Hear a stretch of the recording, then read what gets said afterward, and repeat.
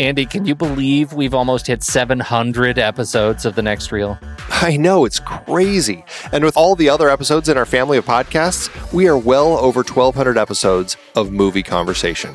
It's really pretty amazing that we've gotten to have these in-depth movie chats every week for over a decade now. And we couldn't have done it without our loyal community of film fans.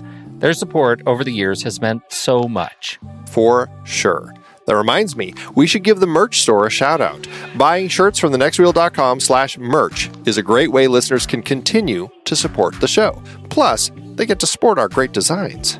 Absolutely. I think sometimes folks forget we have a variety of shirts, mugs, phone cases, and more available. In fact, a great place to start is with a shirt sporting the Next Reel's logo. We also have that classic Fast Times Spicoli Surf School tee, or the weirdly popular Rusty's European Tour shirt.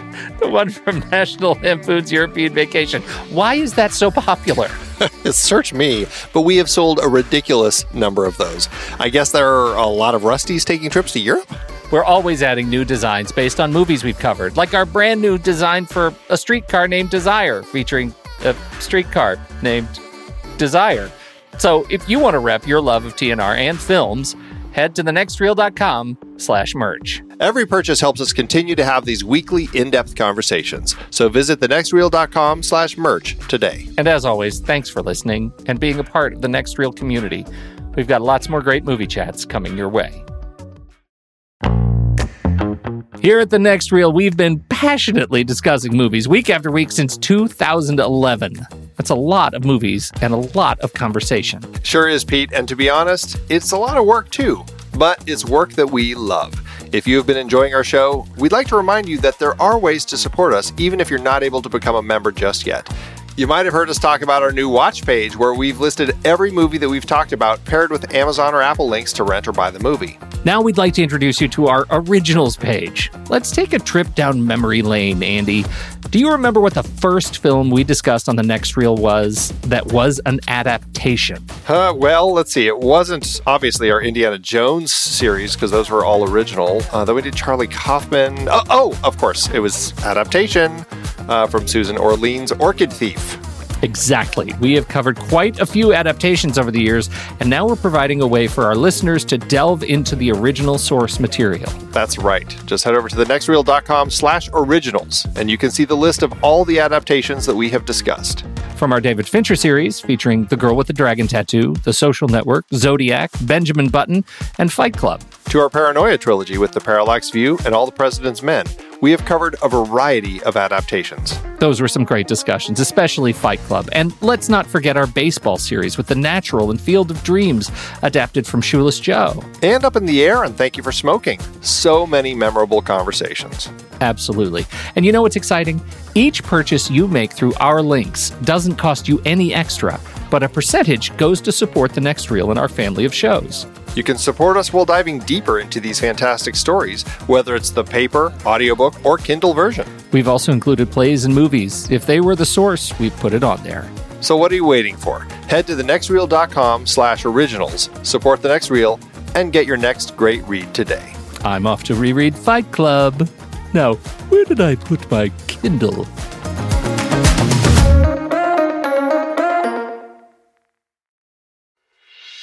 I'm Pete Wright. And I'm Andy Nelson. Welcome to The Next Reel. When the movie ends, our conversation begins. In just a matter of seconds, you're going to hear a classic episode of this show from back in the day when we called ourselves Movies We Like. It took us a while to settle into the show's format, so you'll notice some differences as you listen to these episodes. For instance, it takes us a bit of time to actually get into the conversation about the movie. Things like that. But we're still proud of the conversations about the movies themselves, and we think they're worth keeping in the library. So enjoy these episodes from our back catalog. And you can become part of our Discord community, learn more about the show, and find out how you can become a supporting member at thenextreel.com. So thank you, everybody, for downloading and listening to The Next Reel. We appreciate your time and attention, and we hope you enjoy the show.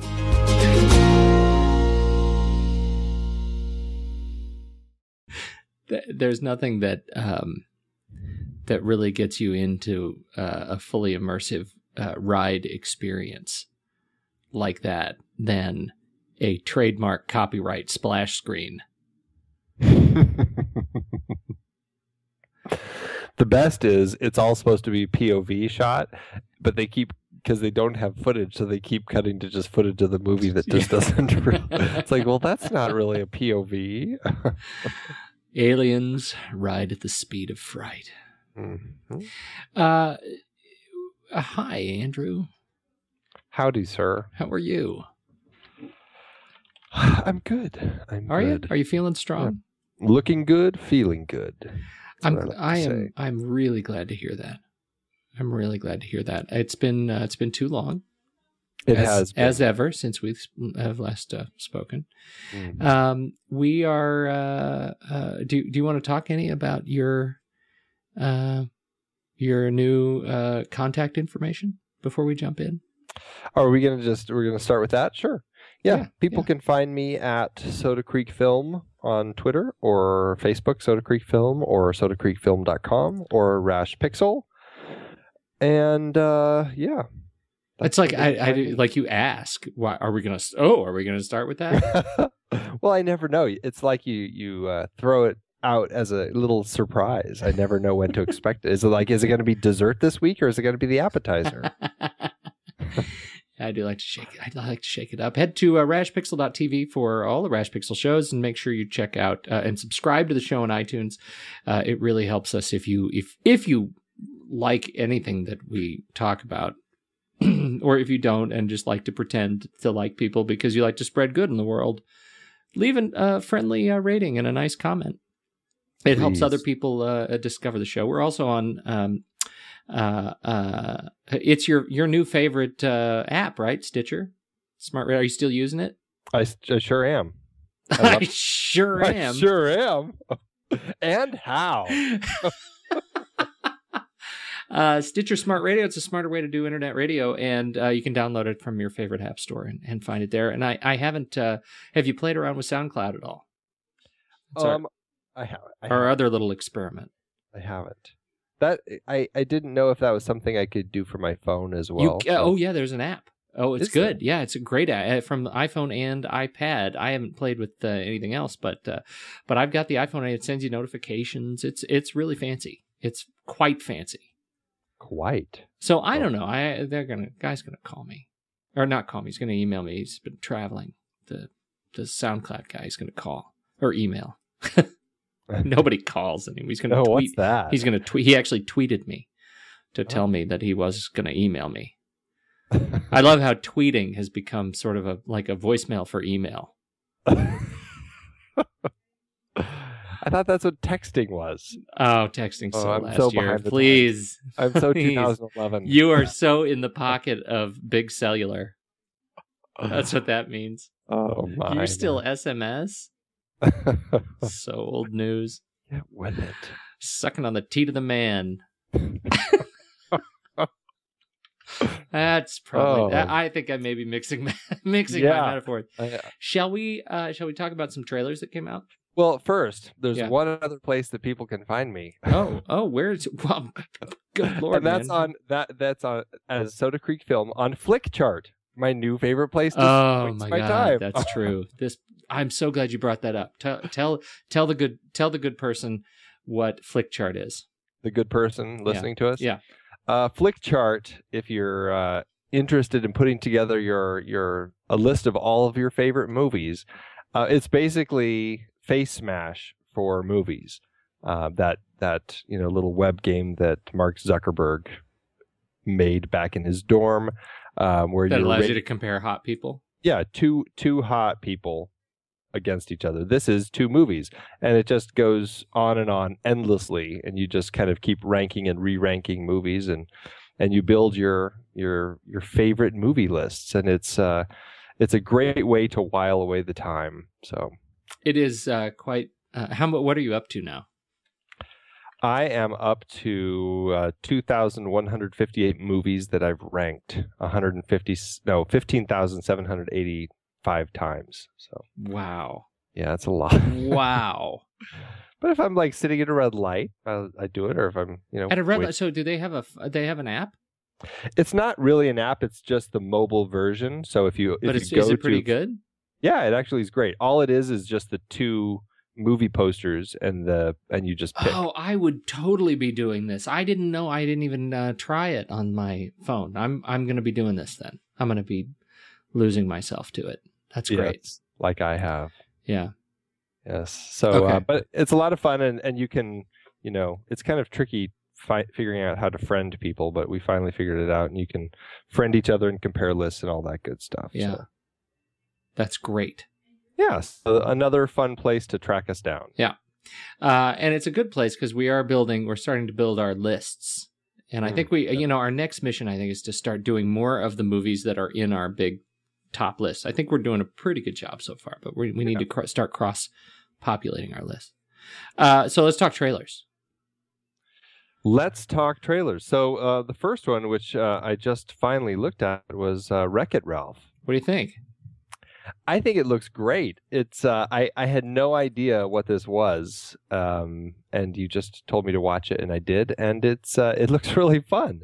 It looks like a fun Disney, like an animated Disney movie, and I don't know if is this falling into the canon of Disney's films, like it's animated classics. Yeah.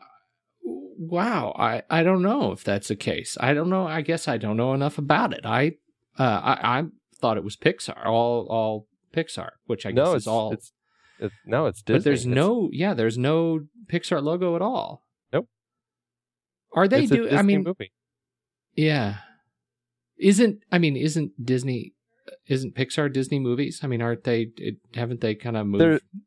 No, but they're still separate enterprises. Enterprises, yeah. Pixar releases its own films, but as the head of Disney now, John Lasseter is kind of the executive producer and the man in charge everything. of all the animated Disney, the regular Disney movies now as well.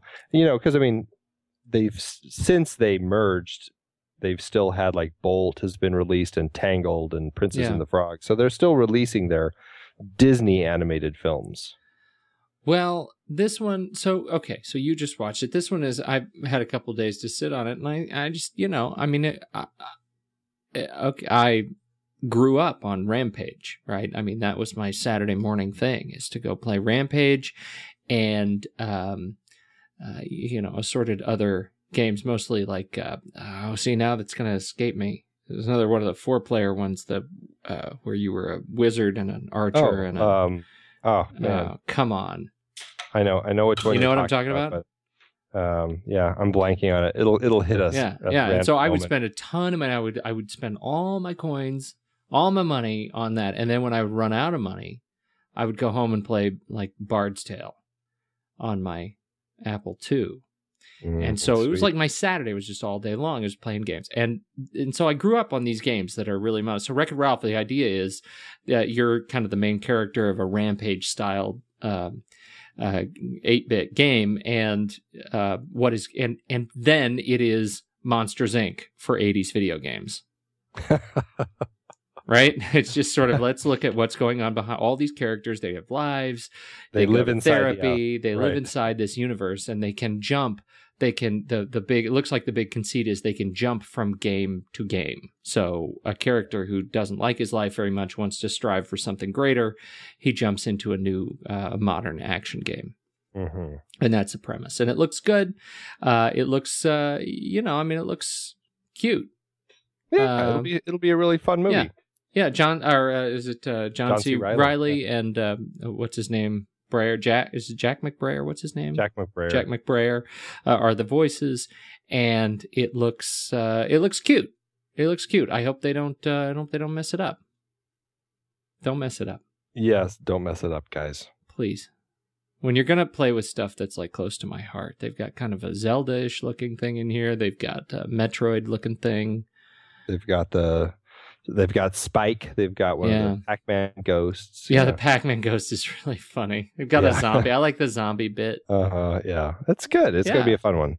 Yeah. No, I like that one. So, okay. So that was the first one. You got to check out the Wreck-It Ralph trailer. What else did we want to talk about? Did you want to talk about? Yeah. What was the new Bill Murray? Oh, yeah. The Hyde Park on Hudson, right? I think that's a terrible name, but I'll have to see the movie first. It's tough to remember. It is a terrible name. It is Yeah. terrible. It's a terrible name. It's a title that screams art house film. It does, but it's got Bill Murray in it, and he is playing Roosevelt, Mm-hmm. and he looks great. He looks great. And he plays it so well. He too. plays it so well. So in the 2.5 minute treat, gotta check out this trailer because this is going to be the movie to watch. I think he is so far. Every year there's that position where you get an actor who is old enough, played enough of sort of has been sort of pigeonholed in one particular style, and now he gets a chance to do a character piece. Mm-hmm. And Lost in Translation sucked. What? It did. And you know what else? What? Steve Zissou sucked. Yeah, it did. Dumb. I Right? agree with you on that. But I love Lost in Translation. Oh, so sucks. so And you know fie why? on thee. Because what's her name? Sophia Coppola bites. Can't stand her. You know what it was? I think it was Godfather 3. Just did you in with her? Watching, I just can't stand her mouth. I can't stand her mouth. The way I find this is, this is terrible because it's like, she's just hard to watch. She's hard to watch talk. She has an awkward look to her, but she's not in Lost in Translation. She directed it. Did But she write her- it too? Yes, she won an Oscar Yeah, for it. and that's the problem. That's the problem. I'm gonna get in trouble again. Somebody's gonna do another poster about how Pete makes them mad, and That's right. I can take it. I don't know. Maybe you're in the same camp on this one. I don't know. I but- hated that movie. So bored in that movie. But this is Bill Murray's shot. I think this is going to be the one people are going to say, "Oh, you know what? This is the old man character movie for this year." And I think Bill Murray's this is going to be the one to watch. If the movie is even middling to fair, Bill Murray's character is going to pull it off. And the Middling other, to fair. yeah, I mean, it doesn't even have to be a great movie. Mm-hmm. It doesn't have to be a great movie. Look at the Queen one that you hated so much. Oh yeah, the Iron Lady. Yeah. Okay, so then the other movie we wanted to talk about was the time travel one. Yes. This looks so good. What's it called? It's called. Don't you have it in your notes? To refresh, Safety Not Guaranteed. This looks fantastic. It does. It really does. This is going to be a fun, just wacky indie movie. What is the premise? Can you describe it? Somebody puts a classified ad in the newspaper that basically it says, "Wanted, someone to go back in time with me. This is not a joke. You'll get paid after we get back. Must bring your own weapons. Safety not guaranteed. I have only done this once before." I love that. And so this person, or people, 3 people kind of latch on and meet this guy who put this ad out, and they kind of start, going on this journey, and we're not really sure if it really is going to be a time travel story or if it's some crazy thing in this guy's head or what. But it's just this really quirky little story, and it sounds just fantastic. It really does. It looks so good. And you know what else? This is what I was saying before we started. It's full of people who should be my best friends but don't know me yet. Like the character. This is a movie that was like made for me and my people. Like this is it. So this is a movie that's coming out very soon. It already came out. Actually, it opened in limited. No, tomorrow. Yeah. It's this week. This is June 8th is this movie hits. So absolutely check Safety Not Guaranteed out. The trailer looks terrific. We'll post it in the notes. Wreck-It Ralph hits November 2nd, and do you happen to have the Hyde? No. Let me see if I can track it down. It comes out very, very soon as well. It looks like I don't have it.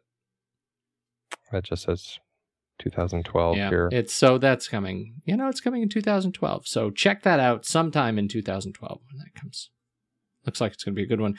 Looks like it's December 7th. Okay. That's what it's like. So there you go. Anything else strike you? Nope. That we haven't talked about. All right. I'm kind of excited to talk about this movie. This is part 4 of our Alien saga. Alien Alien Resurrection. Resurrection. A quirky little film. Oh. How, okay, so to start, how would you justify having this movie in a list on a show called Movies We Like? How would you start I was that? thinking about that. I'm like, well, it kind of fits into that Indiana Jones and the Kingdom of the Crystal Skull camp. It just kind of gets dragged along by its by the rest of its group. But that being said, there are elements in this, and we'll talk about this in more depth. There are a lot of elements in this film that I think work really well, either work really well or is a really interesting concept, but it's just not pulled off right. Okay. So no, I would actually totally. I think actually, I answered that as if I was sort of not supporting you, but in fact, I think that is the single problem with this film is execution. Yeah.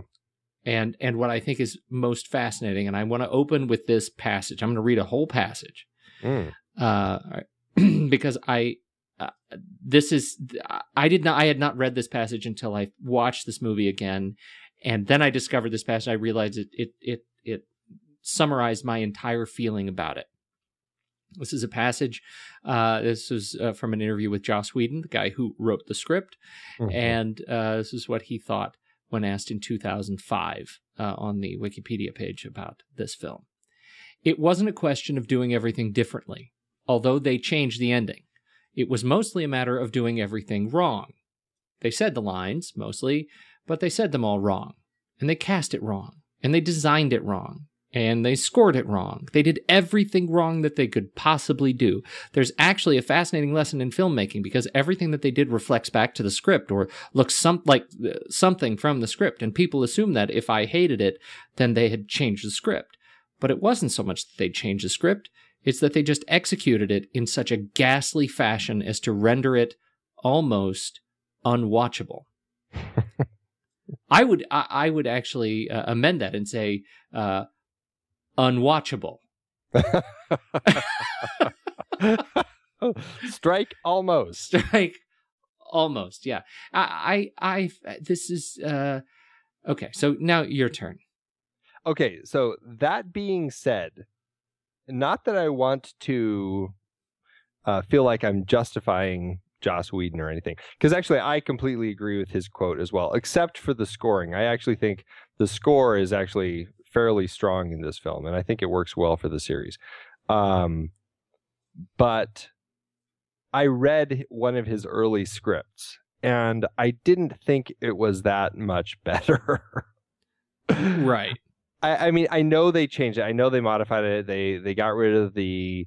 they changed the ending a lot. The version I read, they crash land the ship on Earth with the newborn, and they go into a big chase and a big battle with the newborn up like on a cliff sort of thing. That wasn't that much better. A lot of the parts that feel like they're just not working for me all still are there. Yes, the casting was a problem, and I think exacerbated some of that, but I still think a lot of it did stem from the script, and I feel like I have problems with both the script and the direction and the casting and the shooting style. And the effects and the unbelievably dumb character design or creature design. Yeah. But here's why I found myself not just not liking the movie but really insulted by it. It's because I really love the Aliens saga. Right. Mm-hmm. I love the universe that they've created. And I think one of the fundamental problems with this movie, and the reason I think that, when you look at the accolades that this movie has received, and it's not many, and most of the reviewers, were split. People either like this movie or they really didn't. You didn't have anybody who was just sort of overwhelmingly thrilled about it. Mm-hmm. and it certainly wasn't swayed. I think there were more people who didn't like it than did, but whatever. I think the people who liked it were the people who were not as in touch with the Aliens universe. Does that make sense? Like, yeah, I think you're probably right. This wasn't an Aliens movie. What Genet did with this film is took some characters that had been in some creatures that had been in some other movie and put them in this movie and gave them sort of a sociology and turned them loose on a spaceship in a French interpretation of a creature film.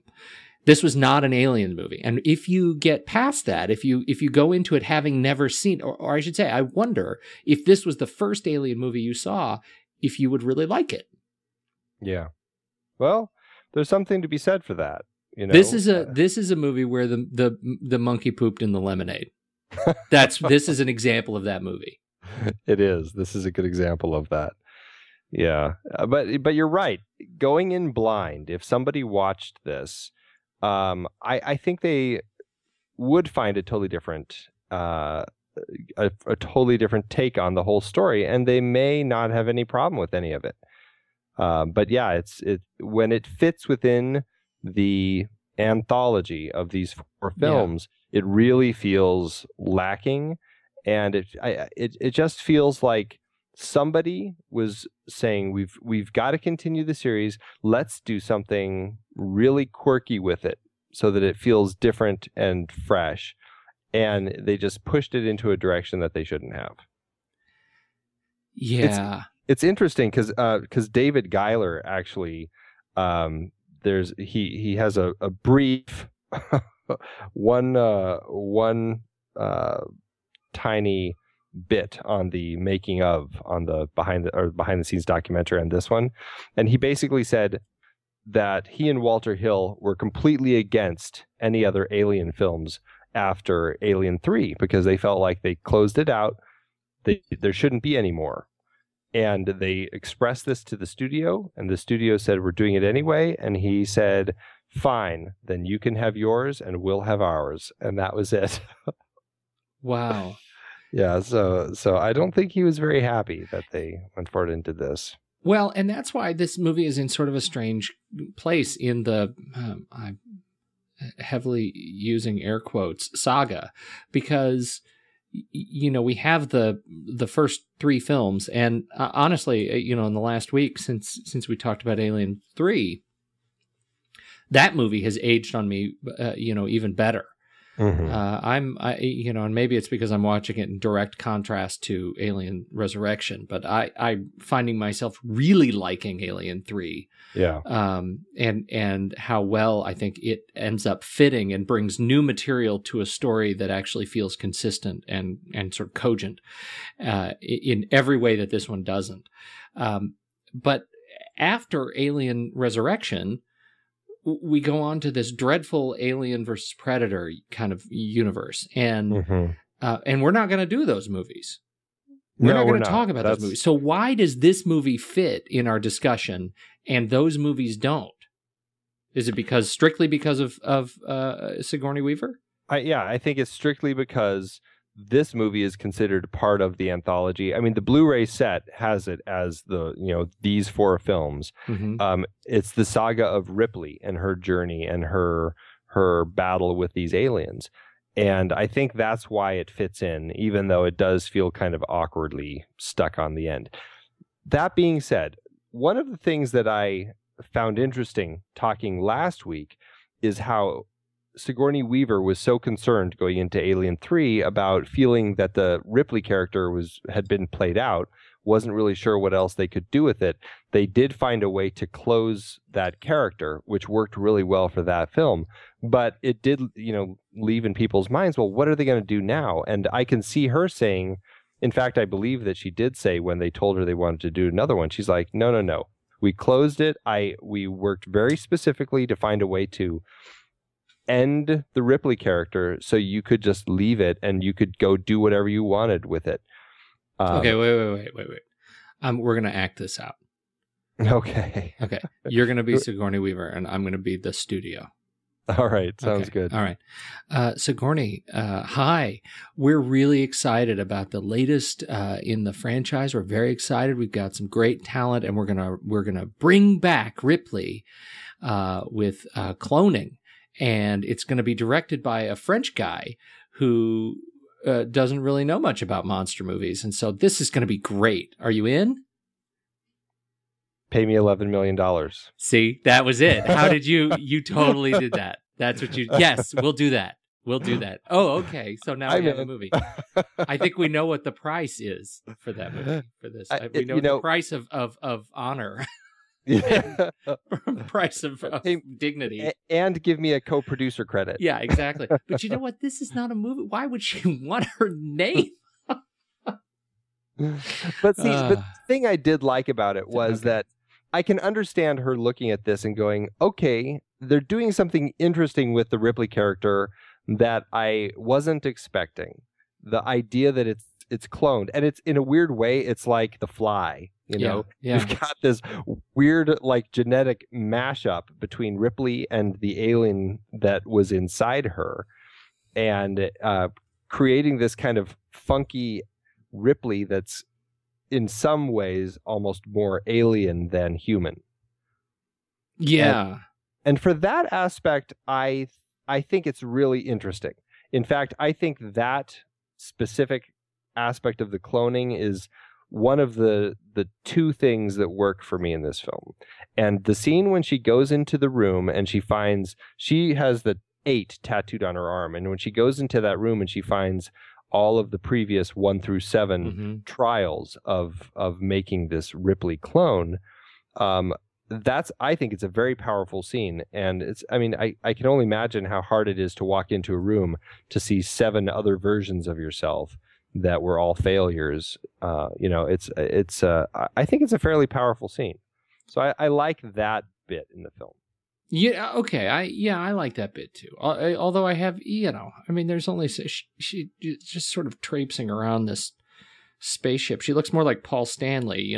This is, I don't know what was going on there with her leathers, but it's just had some issues with just the character. I felt like a little bit like they didn't quite go enough, and maybe it was just the way she executed this character that it ended up being a more complex character than I just didn't buy it. But beyond the fingernails, I didn't get it. She kept cutting her hand to get the blood. That was played out. So there were elements of it that I liked. But what I thought was most interesting about this was if you start, I don't know, you break down, one of the big problems I have with the movie is that they just threw in all of the things that sort of worked in all 3 of the other movies, right? Mm-hmm. You end up with this sort of military, paramilitary, the kind of lost in space where we've got to get off the ship before it blows up. And we've got the ragtag group, which honestly, this ends up looking more like an early draft of Serenity in terms of the ragtag group of space jockeys. Yeah. And it's also shoehorned into this to this thing that it just doesn't play well from the very first scene, from the very first cut when he squishes the bug on the windshield. You just realize this is a tone that doesn't fit this film. No. There are elements, I think you're right, that are interesting, and the initial surgery, the initial extraction when they're pulling the thing out, I find that just really horrifying, like in a cool way. Yeah, when they're extracting it from her. They're extracting the alien from her. And when you first recognize that, and to your point, I would say parenthetically, to your point, I think there are a number of sort of dramatic elements that I think are really interesting and poorly executed. Oh, I agree. Right? Because I like the idea of, I think the idea of resurrecting or cloning someone to get this symbiote out of them is really dark. It is. It's dark. It's strong. It makes for good stuff. In other cases, Right. It seems like it seems like something that's very cool. I like the idea of the genetic, because I think one of the things that this film sort of builds on, but not in a way that's overt enough to make the point, is the way the aliens, relationship, sort of genetic relationship, exists between whoever or whatever hosts it. Mm-hmm. Right. And we learned that in Alien 3. It had never been explored to any degree in Aliens or Alien. Right. And in this movie, there was a real opportunity. And I'm not sure that it was played out in any, or it was played out, but it was played out sort of so kind of, out there, like, we see that Ripley has the dark fingernails, but it's not, that ends up not being a terribly interesting angle. No, right. So I don't know. I feel like this is a film that just, poops in the lemonade. So go ahead. What do you want to say? Well, the other scene that I think works, and I actually enjoy it, is the scene when they're in the water. Despite the fact that it goes on so long that there's no way anyone could realistically be holding their breath.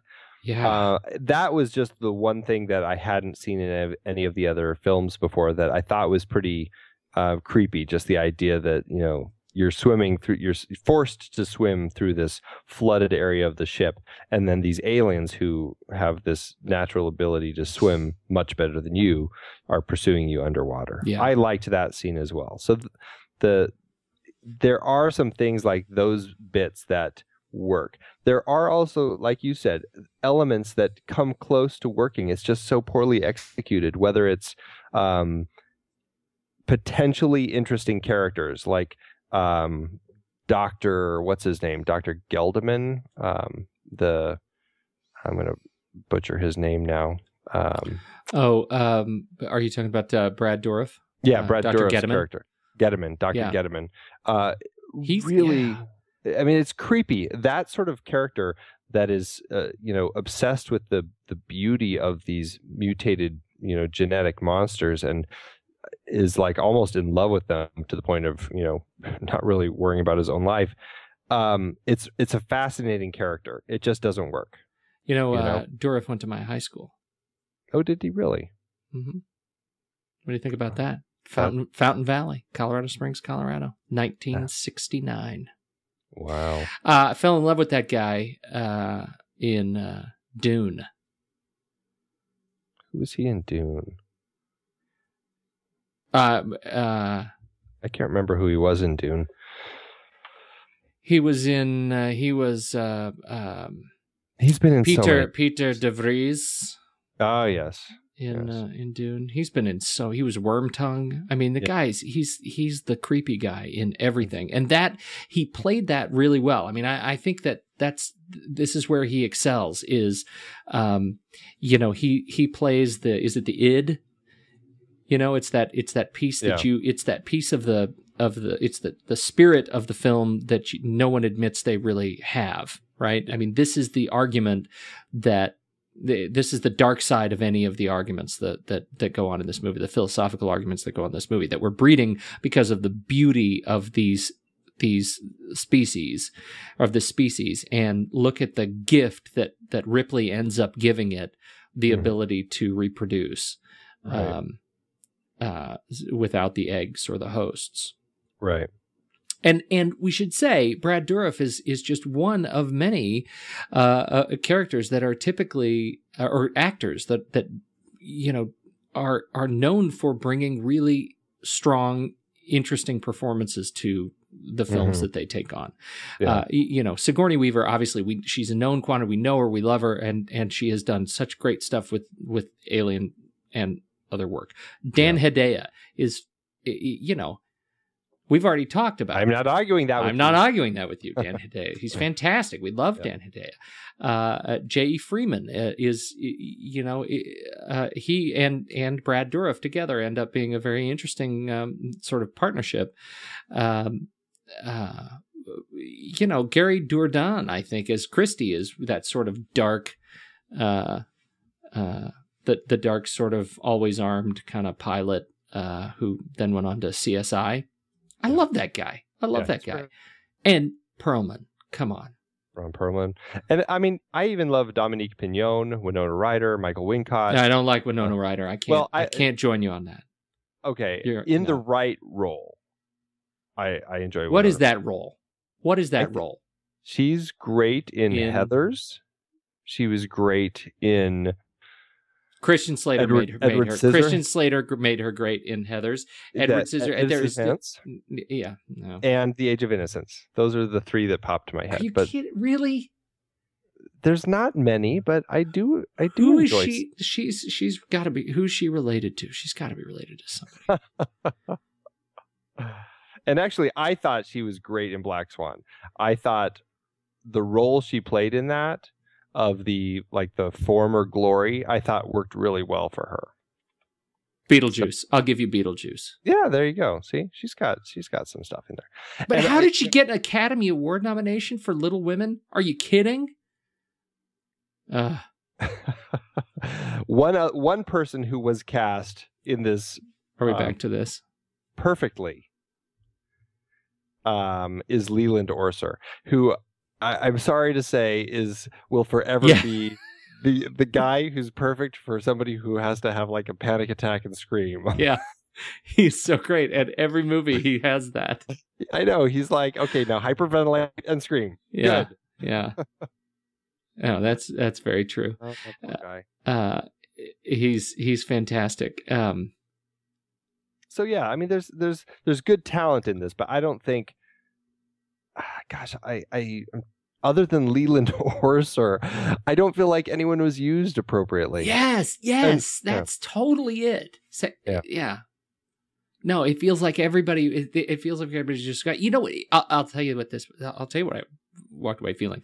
That you know how upset Fincher was with having to shoot every day with the next few pages of script, right? Not having a finished shooting script going into shooting, right? That, I think we learned from Alien 3 is a bad thing. Yes. And the result of that movie, I don't know how the assembly cut, they came back together and ended up making what I think is a great film.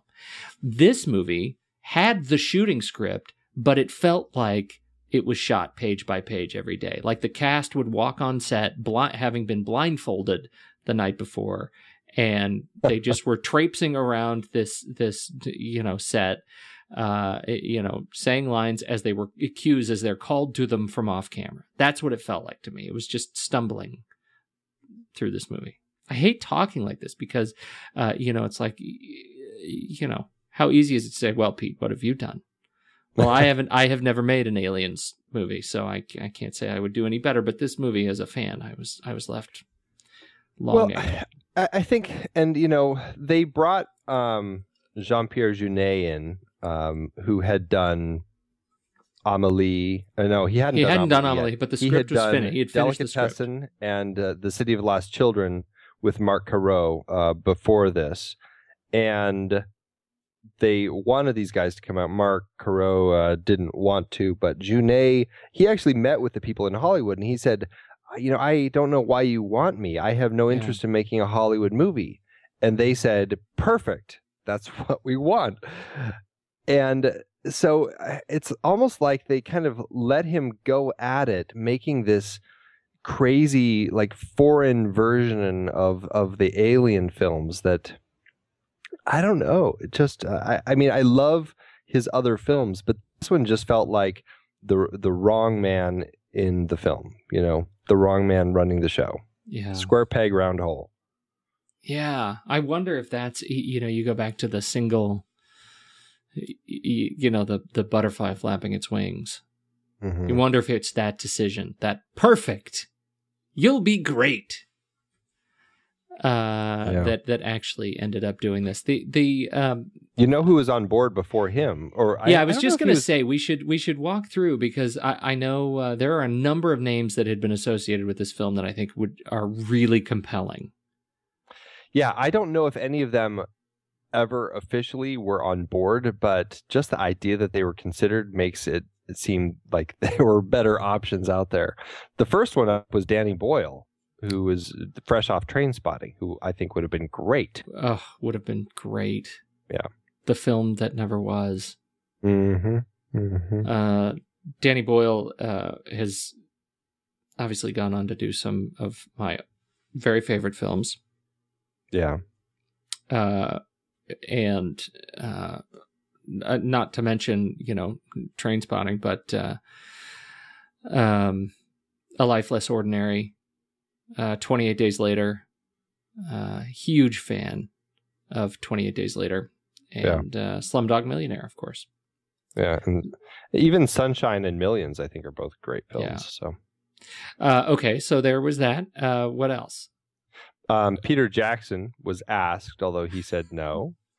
There's another great option. Bryan Singer was asked, except he was. I don't know if. I guess. Oh, he obviously said no, but I don't know what the story is with that one. Yeah. And then Jean-Pierre Jeunet. Which is just bizarre. Yeah. Okay, so we haven't really talked. I don't know. Have we talked at length enough about the story to get into the creatures? Yeah. Okay. It's aliens run amok. Aliens run amok, but the genetic. This is the big twist, right? The genetic gift of Ripley as mother is the gift of reproduction. So now the queen, which is what had been harvested from Ripley, in the opening scene, is able, as a result of their genetic pairing, to not have to lay eggs, but can give birth. Right. Right.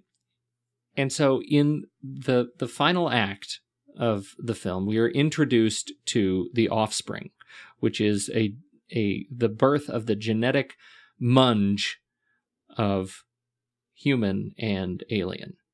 The newborn. What do you think of the alien hybrid? It is the most horrible, stupid, yet oddly sympathetic in a way that angers me. Creature. I get so pissed off. I feel so bad for this poor creature when it gets sucked out of a hole in the side of a spaceship the size of a quarter. Like that is one of the worst deaths. It is I just can't imagine like watching this thing getting sucked up. It's like it's one of the most horrible things ever. And it has those little puppy dog eyes. And it makes me so angry that they gave it puppy dog eyes. and then made it deflate. Oh, man. When its skin finally pulls over its face and it gets sucked out of the thing, this will be a list, the movies we like list of the most horrifyingly insulting deaths of alien creatures in the vacuum of space, and there's only one thing on it, and it is this. This is the most horrifying and grotesque, even though I have no love for the creature at all. It is the dumbest looking creature. It is an insult to the aliens that have come before it, it was just like, they just sat around this table and said, that H.R. Geiger, I don't think he really had it. Who needs him? So instead we're going to just, this is what I like so much about it. And when I say like, again, with the air quotes, based on the designs about alien creatures in the film, creatures having, they wanted it to have both male and female genitalia. So it no, not they. This was a specific request from the director. From the director, who later thought it was. It ended up being too grotesque, and so they removed it during post-production. It was bad. Okay, but I do have one comment on the creatures, specifically related to CGI, that I thought was really interesting. I had not made the connection that Blue Sky had been hired to do, in the case of this series, the first full CG of, the original alien creature. And I thought the CG looked great. Yeah. In this movie. I thought they did a great job. Blue Sky, now is a full production house. Yeah. And they did, robots and all the Ice Age movies. And what else? They did Rio.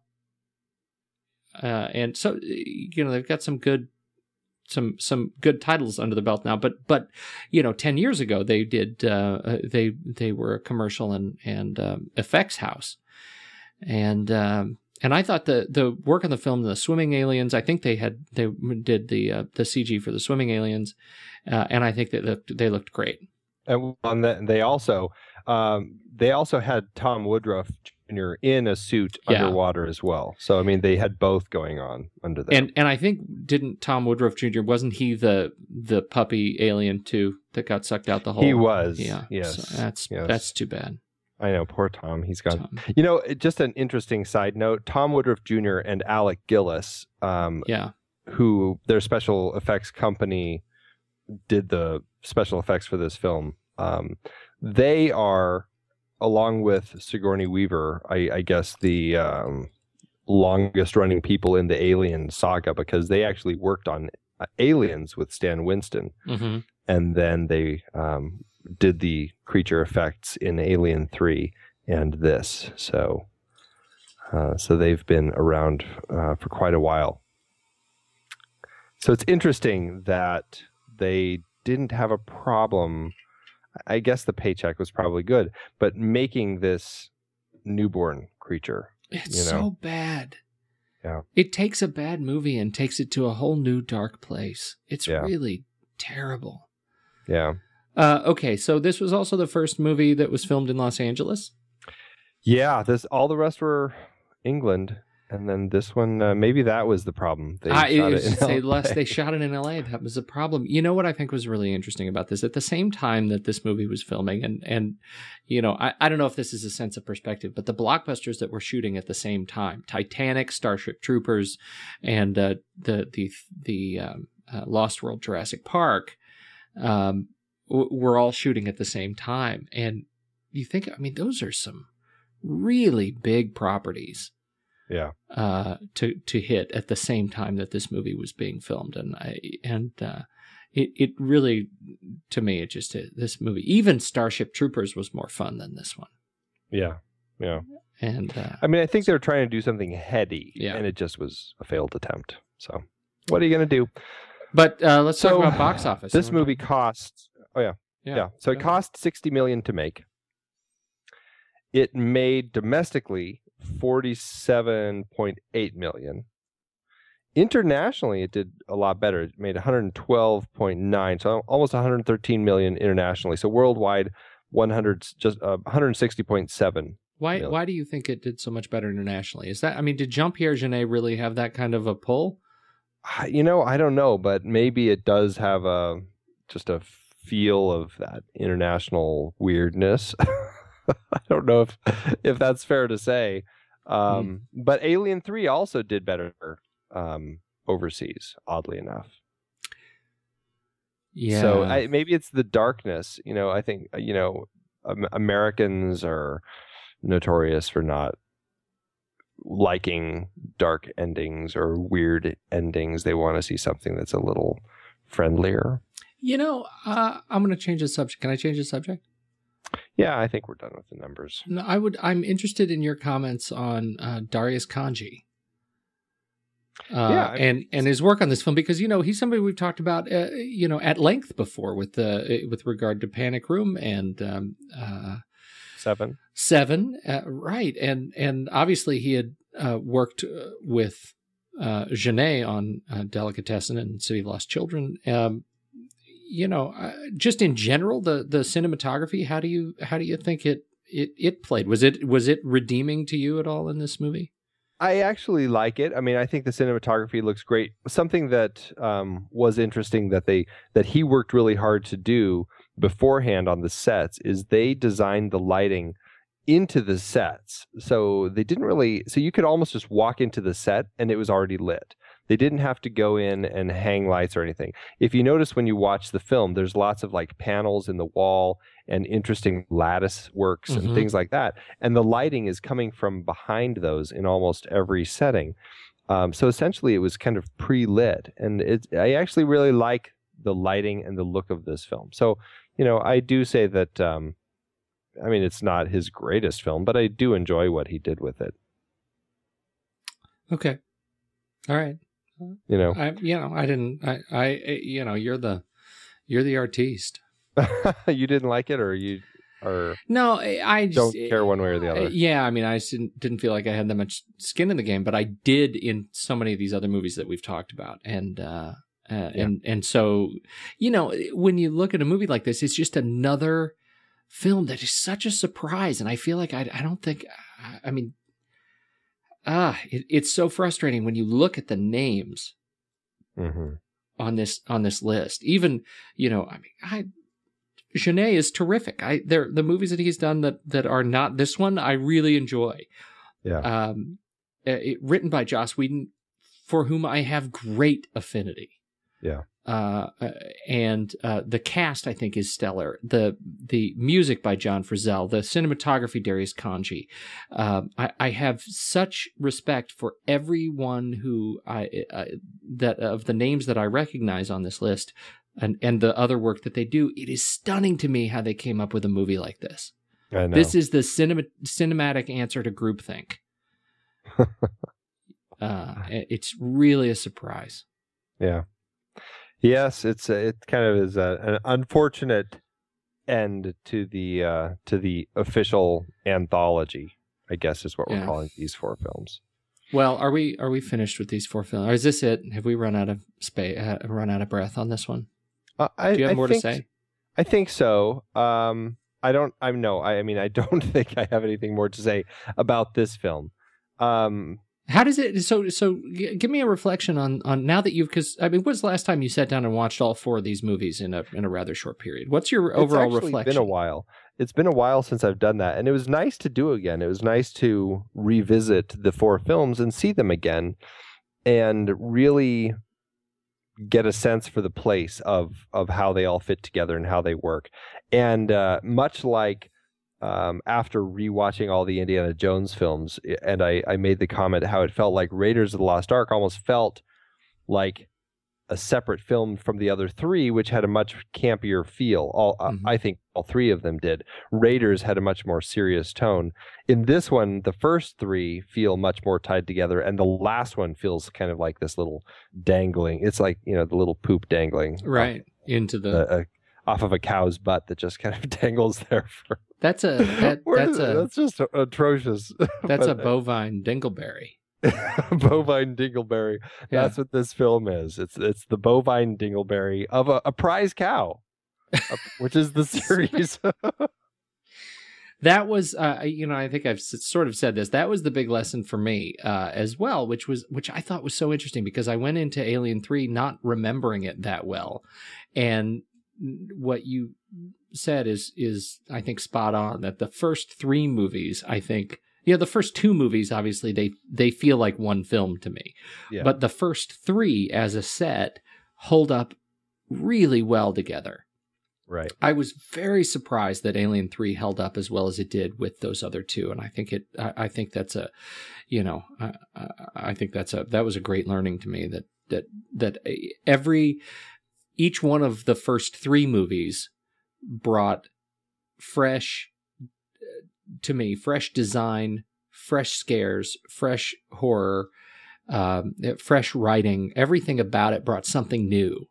And I think Alien 4 just sort of slammed all of the great stuff that we got out of Alien 3, 2, and 1 together in a not very original way. So that was a really interesting learning to me. Does watching these all 3, does it give you any new perspective on what we're going to see this coming week in Prometheus?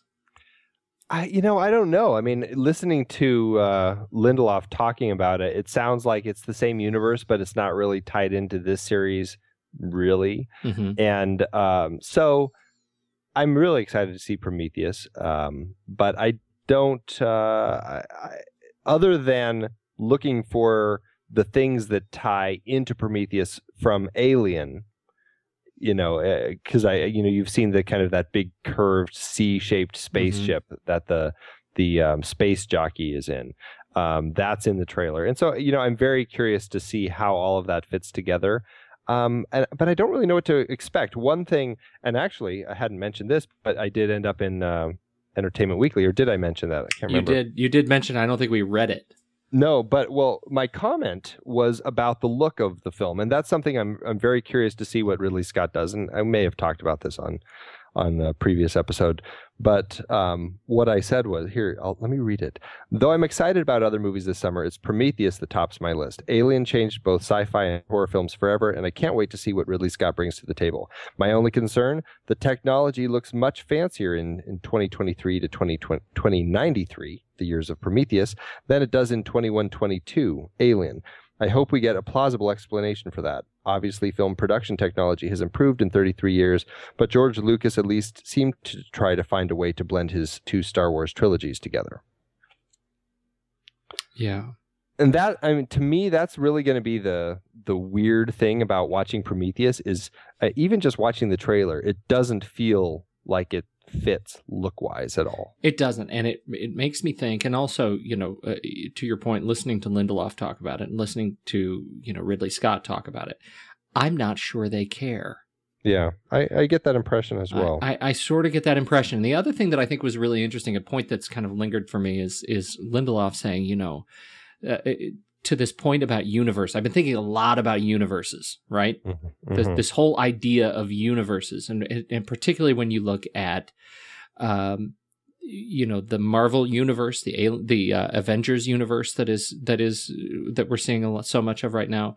Yeah. That article I talked about, we actually maybe didn't talk about it last week. The Quentin Tarantino universe. Oh, yeah, we didn't. We didn't really talk. We should talk about it. The whole concept. I had never made any of these connections, but fantastic piece on Reddit, where in which it is outlined a case that every Quentin Tarantino movie is part of what they're calling a film universe, and that they're all connected inside the same universe, including, all of the movies from Inglourious Bastards through Reservoir Dogs through, all the movies are connected in the same universe. And when you put them together in this argument, it starts to make a lot of sense in a brilliant way, not just, universe points, but cultural points that are tied together, like why violence is so prevalent in these other movies, and why film knowledge is so prevalent in these other movies, leading all the way back to this universe's Hitler being killed in a horrific way in a theater.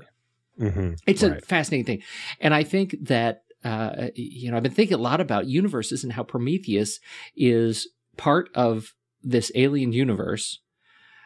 But then Lindelof says, it is, we're not trying to make a prequel. We're trying to make a movie which, if we're lucky and this becomes, and we end up doing a sequel, that sequel will not get us any closer to Alien. Yeah, right. The sequel will not be Alien. So there's a whole new story that's a completely different forked line. And I think we end up, for those of us who for a long time have been looking to make direct connections to Alien, I think that might be sort of a fool's errand. Because I don't think they care, and I don't think they tried, and I think they have some interesting IP, and that's what they're going for. There was another one that I think is really interesting. That's back to James Cameron and the the universe that he's playing with Avatar, right? And all the movies coming now on are going to be in this Avatar universe, but not necessarily related to one another. Which is really interesting. So it ties into almost like the whole idea of like the Dungeons and Dragons worlds, or all these sci-fi fantasy worlds, or even the video game universes where you can have these different games in the same land or same universe that like even Nintendo has some of those like weird little crossovers or whatever. But Well, and isn't that interesting? Because for so long we have looked at, and I'll use Game of Thrones as another example, or not even Game of Thrones, the Christopher Paolini books. The first movie, they did make a movie of Aragon, which was kind of a bastardization of the books, but the books of the Aragon series ended up being, I think, really a pretty good fantasy, and so there's this. I think we're fully in the era of the universe, where for the last 30 years of filmmaking, we've been talking strictly about sequels, on a linear timeline of dramatic events, right? Mm-hmm. And now we're starting to see, I don't know what it is. It's either our cultural concept of storytelling has evolved through film, or technology has evolved to allow us to take more, to sort of create more of these divergent kind of dramatic principles. But we're in this era where I think more and more writers and filmmakers are seeing that, we really have not fleshed out stories that allow us to leverage the coolness of the technology that we're creating, but don't have to rely necessarily on the same characters and the same restrictions that come from dramatic sequels and prequels. I think that's great. It is very comic book superhero world, sort of.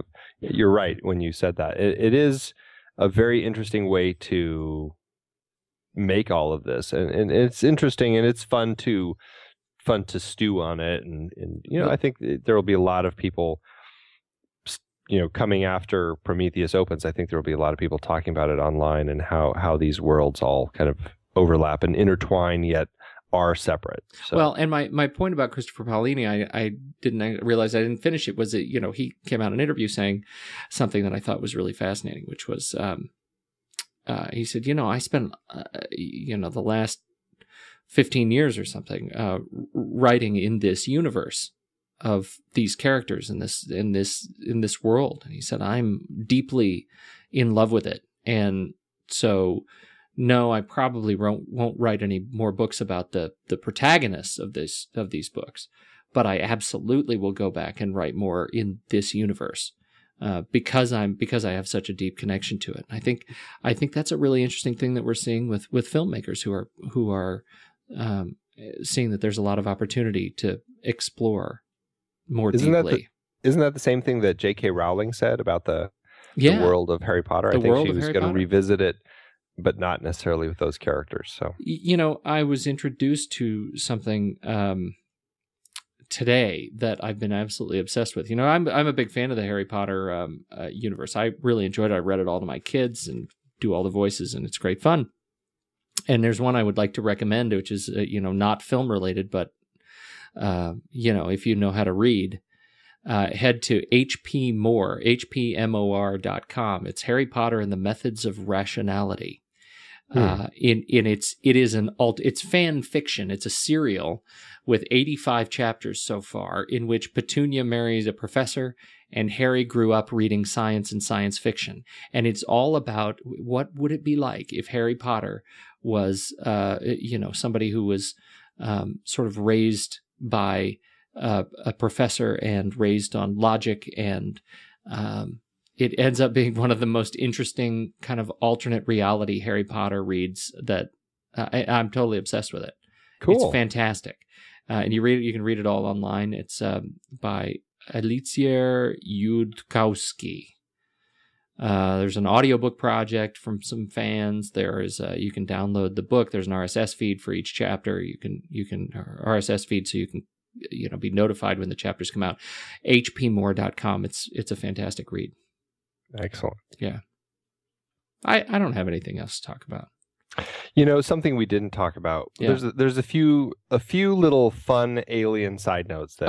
You had your note. That's good. We talked about talking about. Yes, we did. The first one, which I think everybody should force themselves to watch, and in fact, in some weird way, perhaps it will cleanse your palate after watching Alien Resurrection. I don't know, but go to YouTube and search for Aliens Ride at the Speed of Fright. It's equally terrible, but in some way it's kind of entertaining. This was one of those motion rides, kind of like Star Tours or one of those similar rides that for whatever weird reason opened up in the Fisherman's Wharf area in San Francisco in like 97, so around the time that Alien Resurrection was out. And it's pretty terrible, and it's really horrible filmmaking. And you obviously, unless you are moving your chair as you watch it, you're really not getting the full effect. But it's pretty bad.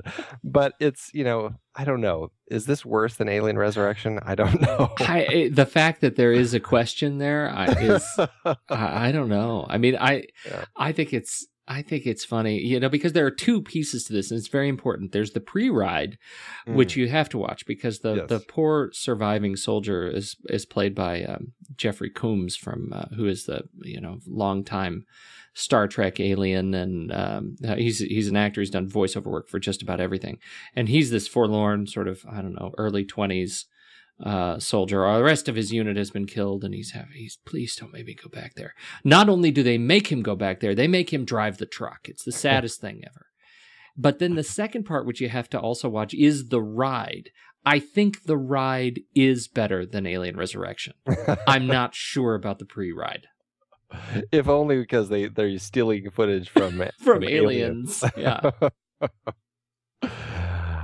Yes. So anyway, that's a little fun bit. What are the other ones? Oh, in the spirit of fun with the Alien movies, don't forget to check out Spaceballs again to watch the recreation of the chest burster scene, which is a fun bit that they got John Hurt back for. Not again.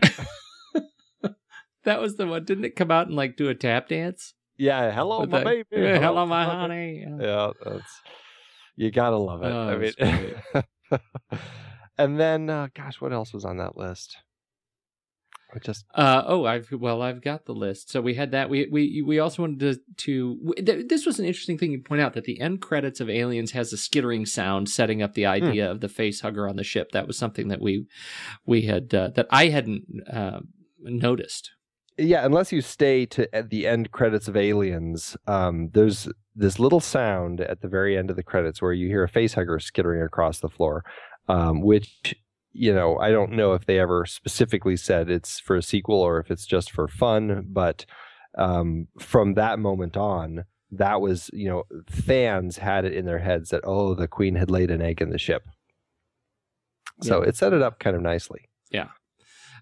Sid Mead, amazing designs in Aliens. We never mentioned him, but Sid Mead did a lot of the great design work in Aliens, and he's a fantastic mind for the for this science fiction art, and the stuff that he did in Aliens, I think really like the spaceship designs and all that stuff really was stunning. I mean, he also did Blade Runner. He did Star Trek, the motion picture.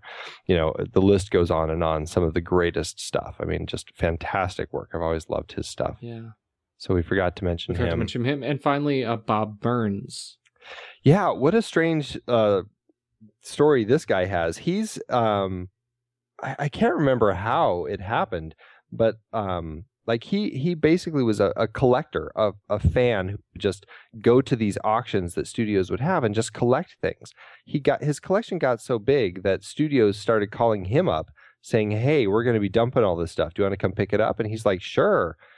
To the point where they were bringing semis full of stuff to his house. And he had to build this huge addition to the back of his house, like a barn, to store all this stuff. And he has original Alien costumes. He has the original Queen from Aliens.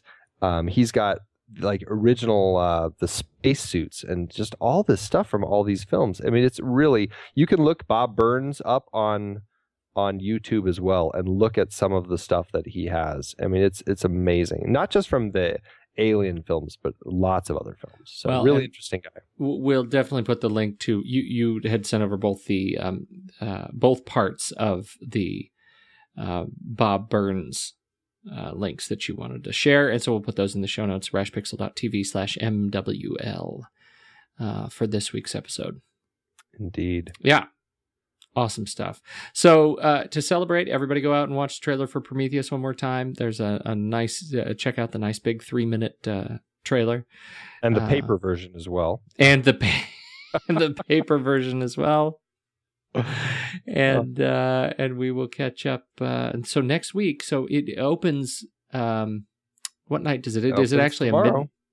I don't think there are any midnight screenings. They're not having a midnight screening tonight. So, all right. I don't think it was, I don't know. It's an R-rated, yeah. I don't know. I take it back. I'm looking at my local theater, and sure enough, it's showing at midnight. Oh, so you could still make it. Maybe I'll sneak out and watch it. Who knows? Yeah. All right. So we'll catch it this weekend, and we will be talking about it. We'll be talking about it next week on the show. That sounds great. All right. Good talk, Andy. Ciao. I've been podcasting since 2006. In that time, I've tried countless hosting platforms, but in August 2022, we switched to Transistor to power all of our shows here at True Story FM, and it's been a game changer. I love the Transistor allows unlimited podcasts and storage without extra charges. We can publish so much content, and we do. If you want to start up a podcast, do yourself a favor and host your show on Transistor. With their one-click publishing, you can get your new show onto all the major podcast directories effortlessly. And their website builder lets you quickly build custom sites for each show. The detailed analytics are invaluable too. You can access all kinds of listener data anytime. Oh, and the versatile players allow you to embed episodes anywhere to reach new listeners. Plus, the team behind Transistor is super responsive and keeps making the platform even better. After using countless hosting services over 15 plus years, Transistor has been, hands down, the best podcast partner for us. If you want a hosting platform to take all the worry out of getting your podcast out into the world, go to thenextreel.com/transistor and check it out. Support our show and support your own show by going to thenextreel.com/transistor. Start growing your podcast today.